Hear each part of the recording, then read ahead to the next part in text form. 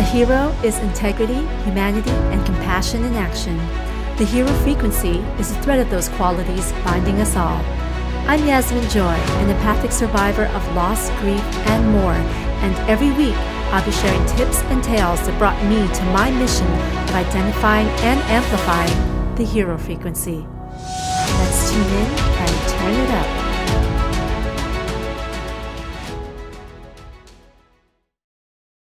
Hey, welcome back. If you're just joining in the middle of this New Year's prep series, you're welcome to listen to the rest of this episode and any of the parts of this series in any order. But it may be helpful to check out the first part of the series to understand what it's about and what to expect.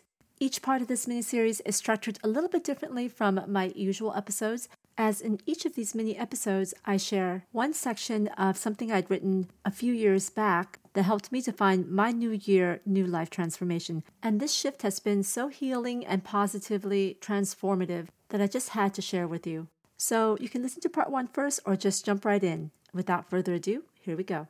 This is Year of Your People, Part 5. You've got to see it to relieve it. For my open, compassionate sensitives, I feel your pain. I'm not good at ignoring intuitive flags, let alone something extraordinarily out of place. When I say you need to see it to relieve it, I mean you need to not only see that the problem exists, but see that its existence needs to be properly addressed. The world is upside down because people prefer the peacefulness, in quotes, of ignoring problems, of looking, sounding pleasant, and then bashing those who dare say, is anyone going to talk about the big-ass elephant in the room? But what can you do if you want to address it, but those around you don't? I mean, there was a reason why "don't shoot the messenger" became a necessary quote back in the day. People hate those talking about the thing more than those who do the thing. There are sensitives that are troubled by elephants in rooms but won't mention them because they are deathly afraid of conflict. They're not to be confused with the elephant enablers, but can live among them because their fear of conflict subdues them to enablers' rule of, you don't see nothing, you don't say nothing.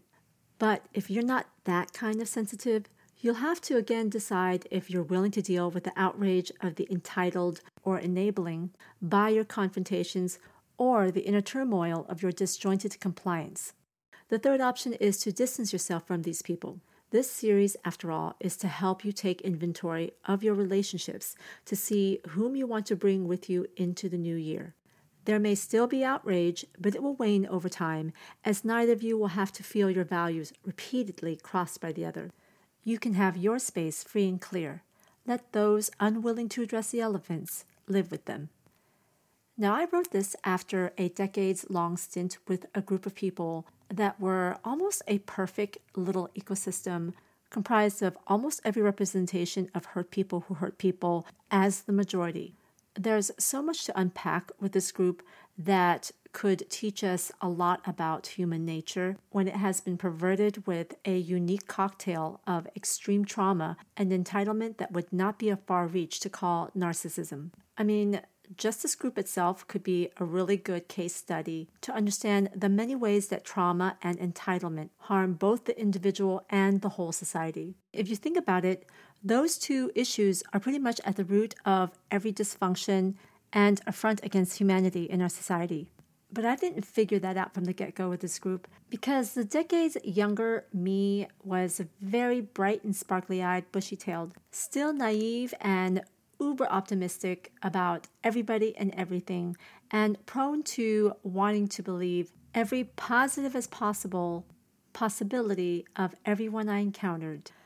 But one thing I did immediately notice were the elephants in the room. Sometimes they were so big, so hairy, and so smelly that they pressed against you in the room and took your breath away. There were many, many moments, actually, from very early on with this group where I would look around the room and think, is nobody else seeing, hearing, feeling, smelling, being bothered by the suffocating presence of this elephant? And over, as I would look around the room and see people just looking kind of dimmed or dulled, but not responding, not addressing, not bothered by what people who are in a healthier, clearer and more respectful mindset would. And so if I were not such in denial and wanting to make pieces that actually don't go together fit, I could have understood at that point what took me decades to really accept from all the elephants that were always in the room with this group and from how they responded to them. It wasn't until maybe a decade into my connection with this group that I finally said, okay, what is it with this elephant, that elephant, this entire stampede of elephants?